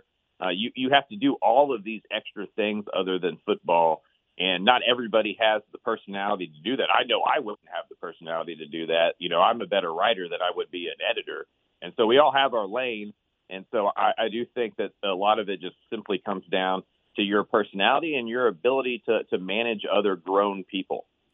Mike, looking at this list, one of the other names that really stuck out to me was DJ Mann. And when you look at him, his relationship up there with Joey McGuire when they were at Cedar Hill, now what he's done out at Lubbock Coronado, could you see him making that transition like Chris Gilbert did at Texas, where he could go into that Lubbock staff already having that relationship and hit the road on a recruiting aspect? Yeah, I mean, I would put my yearly salary on DJ Mann being a part of a college staff within 5 years. I mean, I think he is absolutely on that track to be somebody who goes from high school coach to, coaching wide receivers and doing recruiting and then working his way up from there. He's excelled everywhere that he's been. Everybody likes him, including players, including coaches, including media. He just kind of fits all of those, molds that you need to make that transition. And so, I think he's another one of those guys who's clearly going to make that jump eventually. He wants to be a head coach for a little bit. He's at his alma mater, so he's enjoying that. He's having success there. But, I mean, between us, I don't think it would be shocking at all if next offseason or the offseason after that he was on Texas Tech staff or some other staff around the state helping, with wide receivers and especially with recruiting. How do you think these coaches go about digging these diamonds in the rough and finding these guys that are kind of on your list and be able to know that, hey, this is a guy that I have to have on my staff? Because you mentioned Matt Rule and Joey McGuire. That was, really the first name that he looked at and said, this is a guy that is entrenched in Texas high school football. I have to have this guy. How do they go about finding those guys? I think a lot of it is the Texas High School Coaches Association. When you get a job here in the state, especially if you're from outside of it, the first, ring you need to go kiss is up there at those offices. And so, I think you start asking those guys, hey, if you were me and you're trying to get, some Texas high school guys on the staff and really build relationship with the THSCA, who are some names that I should go vet? And, back then when Matt Rule got on campus, Joey McGuire was probably one of the first or second names that were mentioned. So, it's kind of, mafioso, right? I mean, they really do run this state in a way that that coaches don't in other states. To their credit, they're the power brokers of the state. A lot of stuff goes through them. You cannot have success as a football coach in the state of Texas without their blessing, without their approval. And so I think a lot of it just goes through those offices and what the old timers in there kind of tell some of those new coaches on, hey, you should go look at this guy. Hey, you should go look at that guy. I really do think sometimes it's as simple as that. Talking with Mike Craven from Dave Campbell's Texas Football. Mike, from coaches who are possibly on the rise to getting hired to one who has been hired, when you look at Jamarcus McFarland, what does he bring to TCU and that staff? Yeah, I mean, I think he's going to be an excellent recruiter because when you can go on the road and you can not only point to your success as a coach, but you can point to your success as a player, I mean, I think that really helps, right? That's a feather in the cap to go like, I've done this at a major, major level. I know what it takes, not because I've just coached it. I know what it takes because I've been through it. And he knows what the lows look like. He can relate to the players. He knows some of the troubles that go into it and the ups and downs that inevitably happen with 18 to 22-year-olds. So I think he was a huge hire for TCU. They also had kind of, vetted, Rod Wright, who is at UTSA, who's also a former Big 12 defensive tackle. So I really like what Sonny Dykes and TCU have done with their staff, and I think McFarland's going to be a guy who really helps that defensive line. And, we all watch Big 12 football, and we know TCU needs as much help in the front seven as they can get because that rushing defense last year was atrocious. Is that one of the biggest things, Mike, that they're looking at, too, also is their ability to have not only the relationships they have on their campuses right now in high school, but the ability for them to have that relationship going into somebody's living room and being a good recruiter? Oh, yeah. I mean, if we have to split it up, I think it's 60% recruiting, 40% coaching. I really do. I think James and Joe's mattered a lot more than the X's and O's, and these coaches know that. With the transfer portal going on the way that it is now, you really need guys who can connect with players and keep them on campus. Not only recruit them to campus, but keep them on campus. And so I think we're starting to see staffs get younger. I think that's the reason we're starting to see more high school coaches, get hired. They're used to being with younger guys who have a little bit different mentality than maybe college kids did 20 years ago. And I do think recruiting, not only just on the road, but recruiting within your locker room is a huge, huge deal that staffs have to pay attention to now that maybe they didn't, back when I was a kid, where it was just kind of like my way or the highway. There's the door. You can go find it if you want to.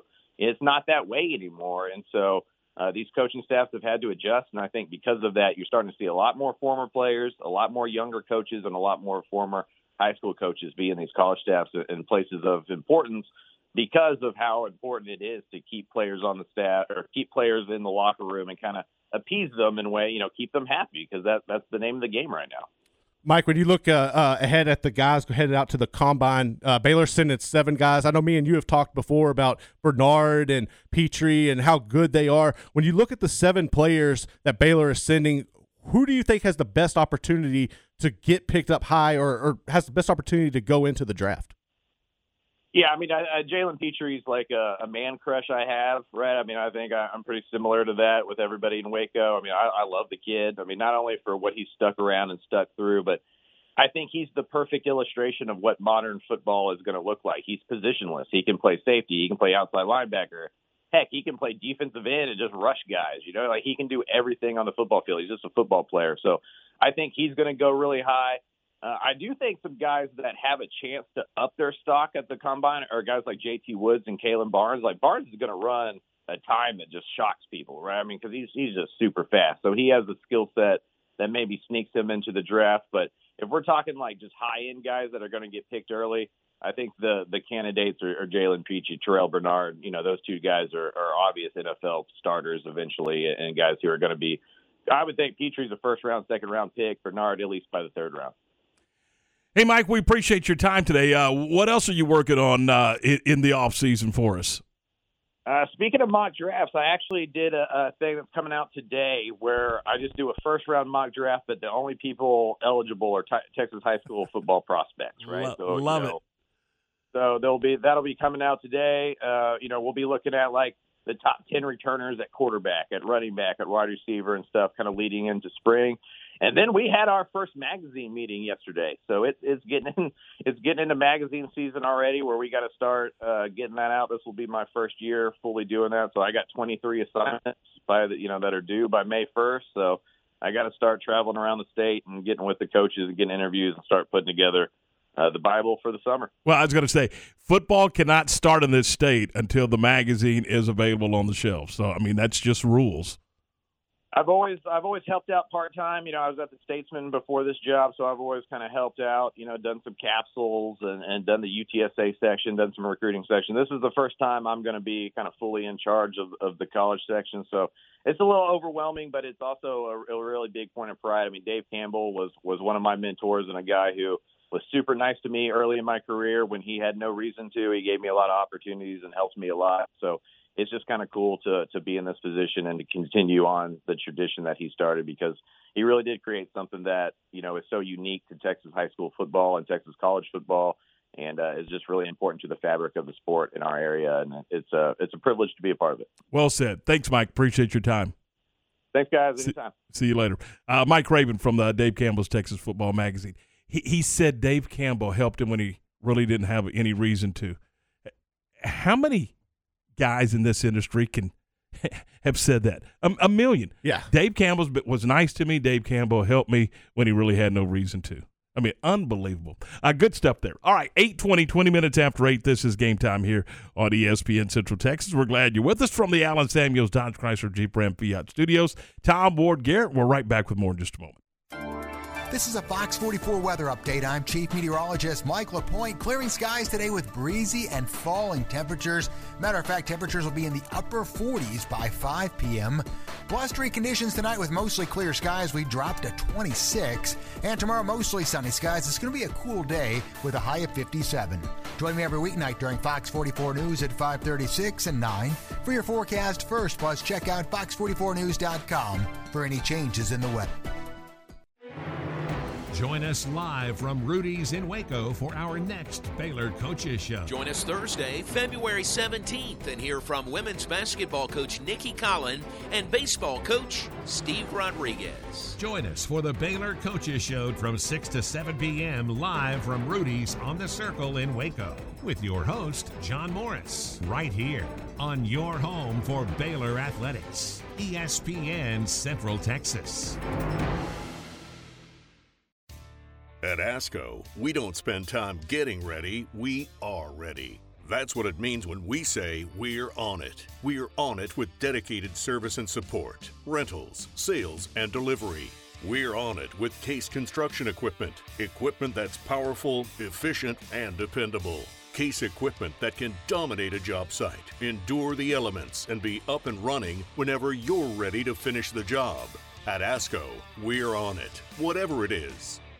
54th District Judge Susan Kelly here. Over a year ago, I survived a rigorous application process in which I competed against other serious qualified candidates. After a thorough vetting, Governor Greg Abbott appointed me to the 54th and now endorses me because I apply the rule of law and deliver justice for all. A conservative Republican, I have managed and moved the docket this past year, ensuring that every accused receives justice and, if convicted, receives swift and proper punishment. Early voting has started. Please vote and keep Judge Kelly. Political ad paid for by Susan Kelly from McLennan County Judge Campaign. Slovacek Sausage has found a great home in Central Texas, and we're growing with you. We have found so many ways to celebrate all the great things about Texas. Football, family, and friends, and so much more. We have all of the barbecue specialty meats and over 35 kinds of kolaches to make your next meal or gathering a great success, and we do all the work. If you're on the road, we have the best place for your pooch to stop and stretch with our beautiful dog park. So with the hospitality of Texas and our Czech heritage, Vítame vás. That means we welcome you. At Slovacek's, you'll love our sausage. Since 1943, Pioneer Steel and Pipe has been the #1 provider of structural pipe, ranging from 1/2 inch to 24 inch in diameter. They can handle all your fencing needs. They also carry square tubing from 1/2 inch to 6 inches for weekend warrior projects such as deer stands and ornamental iron jobs.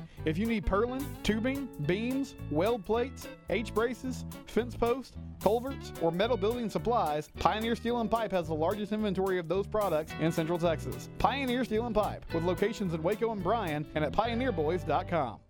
Searching for popular jewelry at affordable prices? Do yourself a favor and check out Appaloosa Trading Post Rodeo Pond.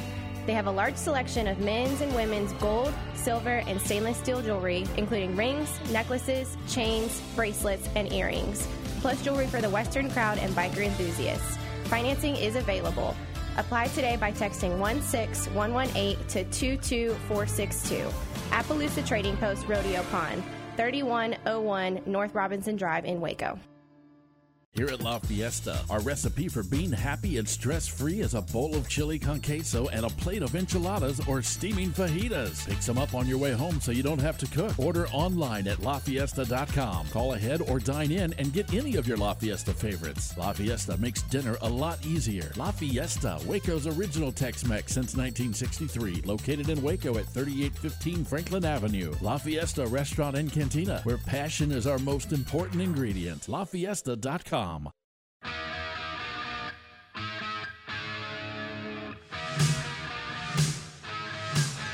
8:24, welcome back in. This is Game Time here on ESPN Central Texas. Tom Ward and Garrett, we're glad you're with us. Brice Cherry, the Waco Trib, coming up in a few minutes. But right now, we welcome into the program from ESPN San Antonio and Blogging the Boys. We say good morning to RJ Ochoa. RJ, it's the offseason. We don't normally talk Cowboy football in the offseason, but they're in the news again today. Well, good morning to you guys. Happy almost weekend. We talk Cowboys all off season long because generally we like to we like to be on the hunt for the good things, the would be draft prospects liking tweets of themselves in Cowboys photoshops. But the last few weeks have been anything but the sort. One of the things that we were talking about this morning is Jerry Jones loves that the Cowboys are being talked about when it comes to things like coaches. I mean, he went on one of the radio stations in Dallas and talked about, all three talking about Kellen Moore, McCarthy, and Dan Quinn. They'd all love to be the head coach of the Cowboys. He likes to stir that stuff up. But this story with Rich Dalrymple, that's another turn, isn't it? Very much so. I mean, to your point, Jerry's season-ending radio interview there on the Fan in Dallas came the Friday after the season ended, which was the Friday before the divisional round. And that was the Friday that he declined to fully commit to McCarthy for the 2022 season. And I believe, what you said. I believe Jerry wanted, the Cowboys to be in the A block of stories on NFL Network and ESPN as Divisional Sunday was getting ready to go because the Cowboys themselves weren't playing in them. And so you're right. I think he loves that. But the report yesterday from ESPN, obviously extremely troubling, extremely concerning. I think I'm not a lawyer, but in a technical sense, so far all allegations. But the evidence that exists, at least, certainly lends belief to the idea that these things happen, which would be deplorable and would obviously be very unbecoming of Rich Dalrymple, but extremely unbecoming of the Dallas Cowboys for tolerating that behavior and for having him around for 7 years after the fact. How does the front office, Jerry Jones, Stephen Jones, and everybody, how do they maneuver around this now that it's starting to gain legs and really they're turning their heads toward the Cowboys? Because I've seen even where it's, okay, the Cowboys are no different than the Washington Red football team, whatever you want to call them. But, they're being compared to them now. I think that comparison's fair. And that's a difficult pill to swallow. But crime is crime. Heinous activity is heinous activity. And the Cowboys seem to have a culture of that, if these allegations are true. And, as far as how do you handle that, I think if you're the Cowboys, you follow the playbook of the Commanders.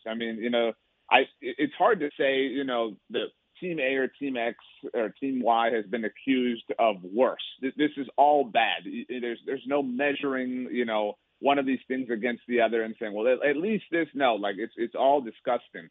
But what has been the actual punishment for the Commanders outside of, the world thinking, the lowest possible thing of them? There have been no legitimate repercussions. There have been no legitimate, consequences for their actions. And so I think, if you're the Cowboys, and I hate that this is the way, the world works, I guess you could say, but you just bide your time. You abide by the non-disclosure. You offer your no comment when you're asked about this. And you wait until next week when, I don't know, I'm making this up, but Kyler Murray demands a trade. And then that takes the front and center, moment of the NFL news cycle. And that's generally how these things tend to go, which is really unfortunate and really sad. RJ, from the mess off the field to the mess on the field, when you look at the past two Super Bowl champions, Tampa Bay and the Rams, they both kind of just went all in on one season. At this point, I feel like this is probably the trend that we're going to see going forward. But from a Dallas perspective, what must they do? And do you see Jerry Jones going to the extreme? I mean, time is what it is with him. Does he go all in? I mean, I think, there is this impression of Jerry Jones that exists, and we get this a lot. I'm sure you guys get this a lot. People say, oh, Jerry will do whatever it takes. Jerry will cut any check. Jerry will sign any free agent, and I can promise you there will be a free agent this year, a big name, that it's leaked that they have interest in the Cowboys. And we'll write about it at Blogging the Boys because, hey, I like my job. But, I mean, those things will not happen. I mean, they are not that team. They are notoriously cheap and frugal and have been for, it was 10 years ago that the Cowboys gave big-time money to Brandon Carr, and that spooked them. They have been turtles in their shells ever since then because they feel like they got burned by that deal. And so they are no longer the team that lines up to spend the moment that free agency begins. They bargain hunt. They look under every rock. They are afraid of losing draft picks or draft capital and affecting the compensatory draft pick formula. And so they just they believe that they are the, early 2000s Green Bay Packers that can build entirely through the draft. And there's a big sector of the Rams roster that is homegrown and developed. And so, it can't be one or the other, but there can be these moves that you facilitate along the way. The Matthew Stafford move obviously kind of headlines everything, but they traded for Von Miller in the middle of the season. Odell was obviously a free agent, and there's some luck that goes with that. But, they kept going. The Rams just, like Herb Brooks in the movie Miracle, just again, I mean, more trades, more. Who cares? I mean, they found their formula. They made it work. And I really, really doubt that the Cowboys are going to be keen on letting that happen for themselves. And I think they'll keep toiling in this. And it's the Sean Payton of it all now. I mean, this season feels so much more dead on arrival than any that I've covered in recent memory. All right, so there's no question they need help on the offensive line. I mean, we all know that. So do they go get that through free agency? Do they do that through the draft? How do they put pieces together to make sure that they don't average a yard and a half a carry or whatever it was? I don't, you know what I'm saying. They just weren't very effective in the running game, and that offensive line just wasn't very good. Sure, and I think the first thing that needs to happen is a real come to terms moment. I mean, there's a lot of introspectiveness that needs to happen. We need to send the Cowboys to one of those fun houses with mirrors. They got to look in every mirror, like the wavy mirror, the wonky mirror, the straight up normal mirror, because they do not want to acknowledge or realize that Tyron Smith's better days have passed him by. Lyle Collins' days maybe have passed him by. Zach Martin is still amazing, but certainly closer to that tipping point than anything else. And so you are kind of back to a maybe average offensive line. And so until they reckon with that, reality, they're dealing in false hope. And so, but as far as, new blood is concerned, I mean, they're not going to spend in free agency. That's just not how they operate. And so as lovely as that would be, their free agency acquisition last year along the offensive line was Ty Nsekhe, who they basically hated halfway through the season and refused to play.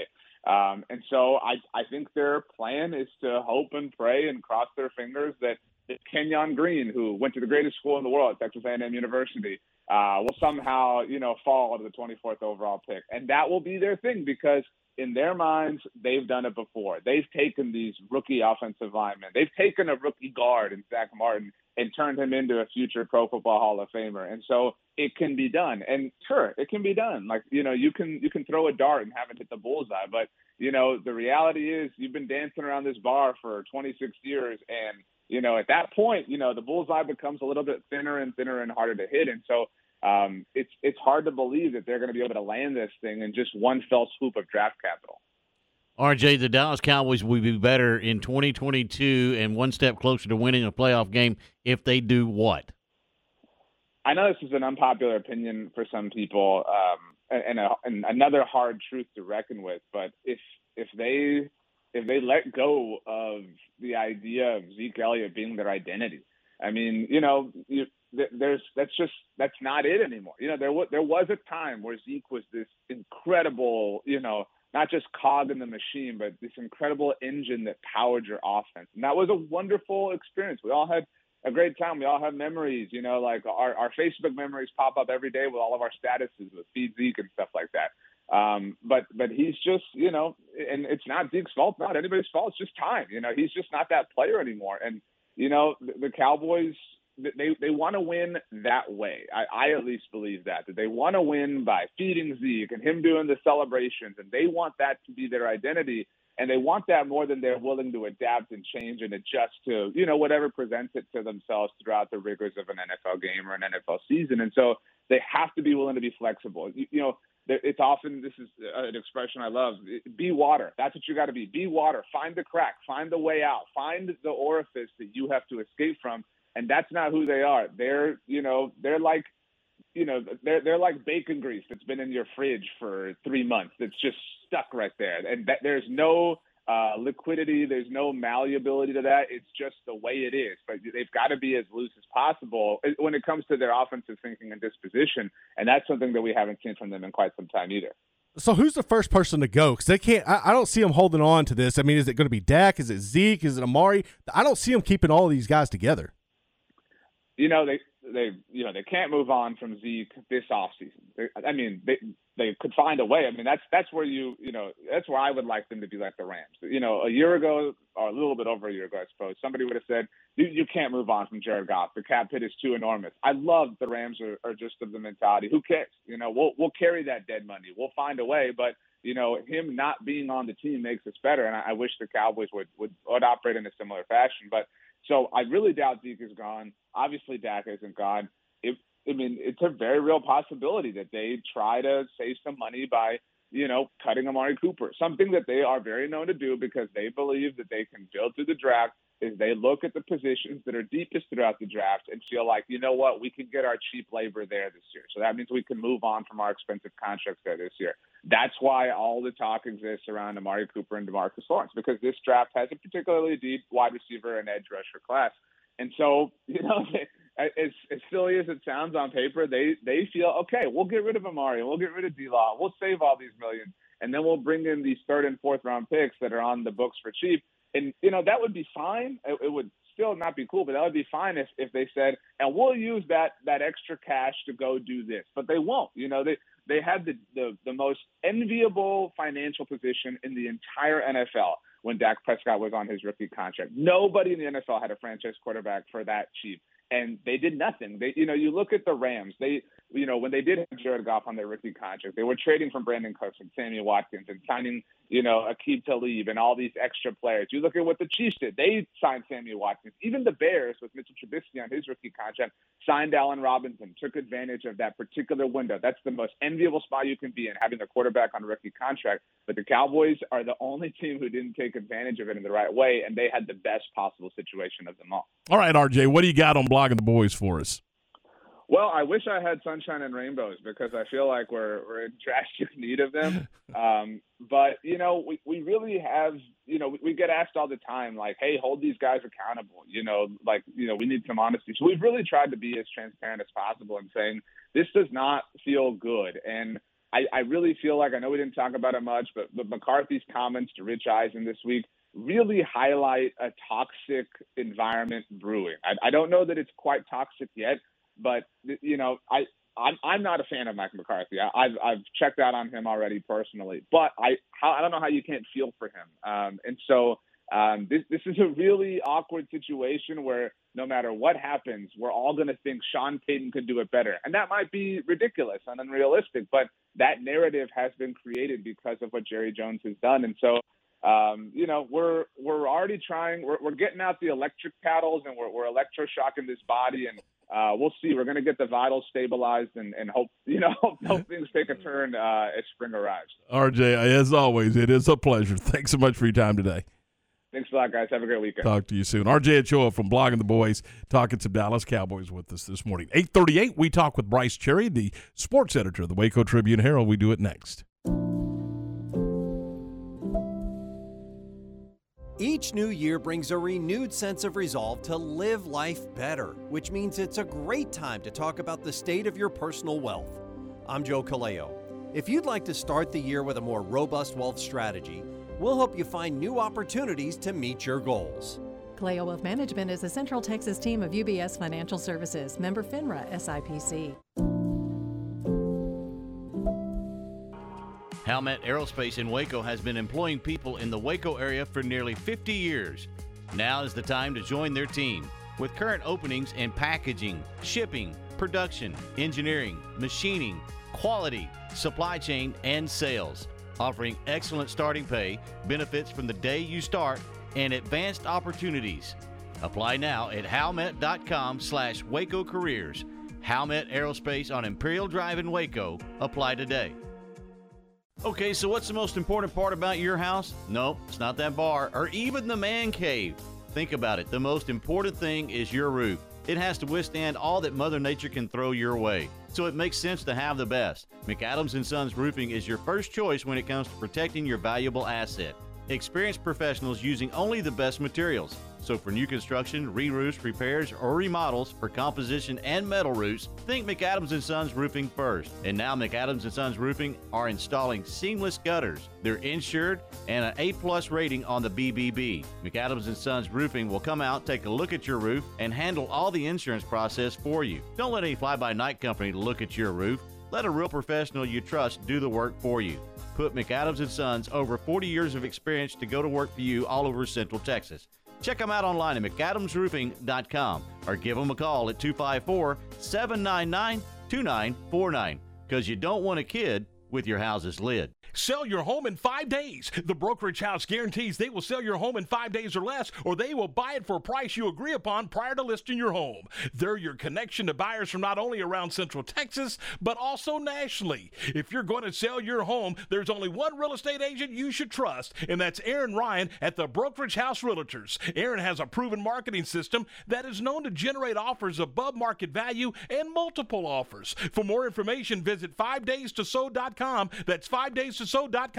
Hello, I am Dennis Wilson, and I want your vote for March 1st for the Texas State Representative District 13. After serving the people of Texas for 46 years in county government, it is time for me to serve you at the state level. As a Republican candidate, I will work full-time to protect and preserve our rural Christian way of life in Texas by supporting our public schools, advocating for mental health services, protecting our Second Amendment rights and the unborn, eliminating drug and human trafficking, and securing our borders. Together, we can make Texans safe and secure again. Political ads paid for by the Dennis Wilson campaign.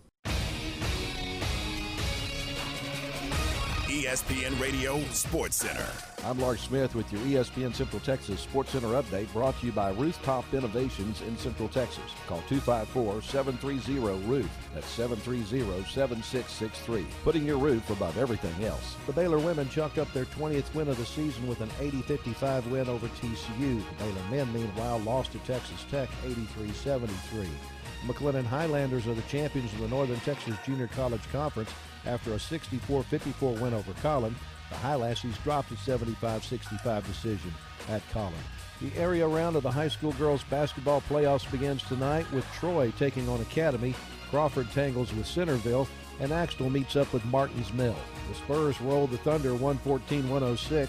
The Rockets lost in Phoenix 124-121. Sports Center, every 20 minutes, only on ESPN Central Texas. Let's talk sports with Brice Cherry of the Waco Tribune-Herald on ESPN Central Texas. Day 43, 17 away from 9. Brice, good morning. How are you? Doing well. How about you guys? Doing terrific. We appreciate the time this morning. Hey, a couple of days ago, you wrote an article about the late Leroy Coleman, and you described Leroy as nice. And as I read the article, my thought was simple. There's no better way to describe Coach Coleman than nice is perfect to describe Coach Coleman, because that's clearly what he was throughout his career and his life. Yeah, sometimes as a writer, you look for all these, can't even say the word thesaurus right now. Thesaurus words to describe, what you're looking for, and sometimes the simple word is the one that fits the best. And I think, everyone that knew Leroy Coleman would call him nice. He was just, as I said, one of the nicest people, if not the nicest that I've ever met. And he was like that to everyone. And when you went out there to see him, he always greeted you with a big smile and a hug, or a big handshake, and asked how you were doing, and that was genuine. And I mean, it's a big loss. I think we're all still feeling it, and certainly he's a great football coach too. Visiting with Brice Cherry of the Waco Tribune-Herald. Brice, we've got the first round of the girls' basketball playoffs in the books. Any surprises? No, not really. I think the teams that you expected to kind of roll did that. I mean, La Vega, Fairfield, they really rolled. I don't know if you guys saw that Fairfield score, 89-7. Yeah, I was going to ask, don't you think they need to get a little better offensively? and defensively too. Yeah, well, good point. Oh my gosh, yeah, they're that's what you get with obviously 4 teams making the playoffs, and I know we've had this discussion many times, but you're gonna have some really lopsided by-district matchups sometimes, and that's what you saw in some of those. But no, I didn't see really any big surprises. Maybe a few mild ones. Conley got a good win. The Conley girls to advance to the second round, and they were, to me, kind of a sleeper team. La Vega just buzzed through that district and smoked everyone, but I think that district was a little bit better than people maybe realize. It always is good in basically every sport. And, sometimes playing a team like La Vega can toughen you up. And so Conley went out and got a good win the other night. Boys getting ready to start by district. Is there any matchups that you're looking at in by district that could be intriguing? Midway has to win tomorrow to get into the playoffs. And they're coming out of that district of doom. I mean, they have to beat DeSoto just to get in. So that's going to be tough in itself. But if they get, if they win that game, then they get Belton in the first round, and Belton's had a tremendous basketball season. That said, if Midway plays well, could it knock off Belton in the first round? I think so. I mean, and that's, again, not taking anything away from Belton, but one thing Midway really does have going for it is size. I mean, they go 6'8", 6'10" across the front line, and then they've got good guards, and so they've got a lot going for them. Obviously, like I said, they still have to win that play-in game just to make the field. Yeah, but I mean, Brice, if they're able to do that, you got to think when you look at their district in Duncanville, Waxahachie, that's definitely going to benefit them if they play that Belton team who's ranked, because they've seen this all before, right? Yeah, absolutely. And Duncanville, it's been right up there nationally ranked all year with, all these Division I, top recruits. And that first meeting with with Duncanville and Midway at Duncanville, I think Midway at that point had played Duncanville about as close as anyone. It was a pretty hard fought game. I think it came down to like a single digit game. I can't remember the score right now, but so yeah, I mean, those kind of opponents will make you better, just because they expose things that you have to, improve, and tough competition. Just, I mean, it forces you to raise your level of play. Visiting with Brice Cherry, the Waco Tribune-Herald. Brice, there's reports coming out this morning that Alan Hare is leaving Toledo for the Colleen Chaparral job. Well, that's is interesting. And, of course, that's a new school starting up. It'll be in 5A next year. And so, slight bump, I guess, in classification there going from Salado to Chaparral. But we know that, he's always sort of run that, that wing tee or, kind of a very much a running attack there at Salado. So it'll be interesting to see if he tries to do the same thing at Chaparral.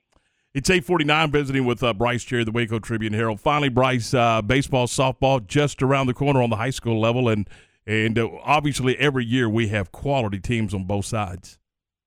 Yeah, no doubt. We'll have a story coming up soon this weekend previewing the baseball season. Softball started, this week. But interestingly, on the baseball side of things, so, we pick our Super Syntex team each year, and we pick 5 pitchers to make the first team and then 5 to make the second team. And this year, all 5 first-team pitchers are coming back, and none of them graduated. So it should be a pretty good year pitching-wise in Central Texas, and some of those are, at some schools that, had nice deep runs last year, like China Spring and Hubbard. The other ones came from Midway. Let's see, Valley Mills. That was a transfer. He came from Clifton to Valley Mills. And then Bosqueville. Bosqueville was another one that made the state tournament. So, those teams are they're going to do well. Brice, what do you got working besides that article? What else do you have? What do you have coming in the Waco trip? Well, speaking of baseball, Baylor baseball also starts up this weekend, and so that'll be fun. And I'll have a season preview on the Bears. They'll play Maryland this weekend in their opening, series, and then.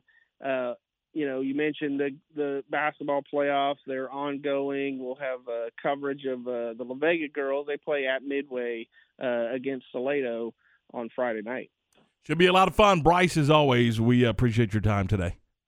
Thanks, guys. Talk to you soon. Brice Cherry, the sports editor of the Waco Tribune-Herald. It's 8:51. We're 9 away from 9. This is Game Time on ESPN Central Texas. Recently on the John Morris Show. Fran Fraschilla, our guest, ESPN color analyst, best in the country at doing that for college basketball, and we appreciate every opportunity he has to come through Waco. It's all cyclical. Everything in college basketball at the power conference level is cyclical, except that over the last 8 or 9 years, it's been clear that the Big 12 analytically is either 1 or 2. John Morris, weekdays at 3 p.m. on ESPN Central Texas. At UBO Business Services, we are brand agnostic. We support many different brands, but only the best products from each provider. Our analysts favor flexible systems that don't leave you locked into a one-brand technology solution. Being flexible allows your organization to stay nimble and take advantage of the latest emerging technologies. Call Sean Hunt at 254-709-2101 or ubeo.com.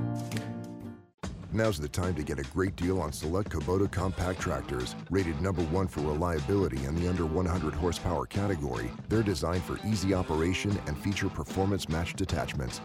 Right now, put 0 down and get 0% APR for up to 60 months, plus save up to $1,100. Now through February 28th. See us or go to KubotaUSA.com for full disclaimer. WC Tractor, now with 6 convenient locations to serve you. Find us at WCTractor.com. Hey guys, we all give gifts on birthdays, anniversaries, holidays, but have you ever given a gift just because gift? When it's not expected, it means the most coming from you. Since 1979, Morrison Gifts has been Waco's gift store for every occasion. Choose from lines of great gift ideas, including John Hart leather goods, Big O key rings, candles, and jewelry. And as always, free gift wrapping and delivery available. Morrison Gifts, a Baylor alumni-owned business at 4308 West Waco Drive, next to Jason's Deli in the Brazos Square Center. ESPN Radio Sports Center. I'm Lark Smith with your ESPN Central Texas Sports Center update, brought to you by Rooftop Innovations in Central Texas. Call 254-730-ROOF. That's 730-7663. Putting your roof above everything else. The Baylor women chalked up their 20th win of the season with an 80-55 win over TCU. The Baylor men, meanwhile, lost to Texas Tech 83-73. McLennan Highlanders are the champions of the Northern Texas Junior College Conference after a 64-54 win over Collin. The Highlassies dropped a 75-65 decision at Collin. The area round of the high school girls basketball playoffs begins tonight with Troy taking on Academy, Crawford tangles with Centerville, and Axtell meets up with Martins Mill. The Spurs rolled the Thunder 114-106. The Rockets lost in Phoenix 124-121. Sports Center, every 20 minutes, only on ESPN Central Texas.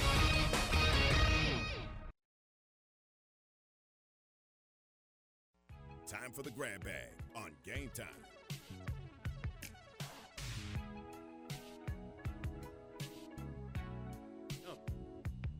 All right, 8:55, 5 away from 9 o'clock. This is Game Time here on ESPN Central Texas.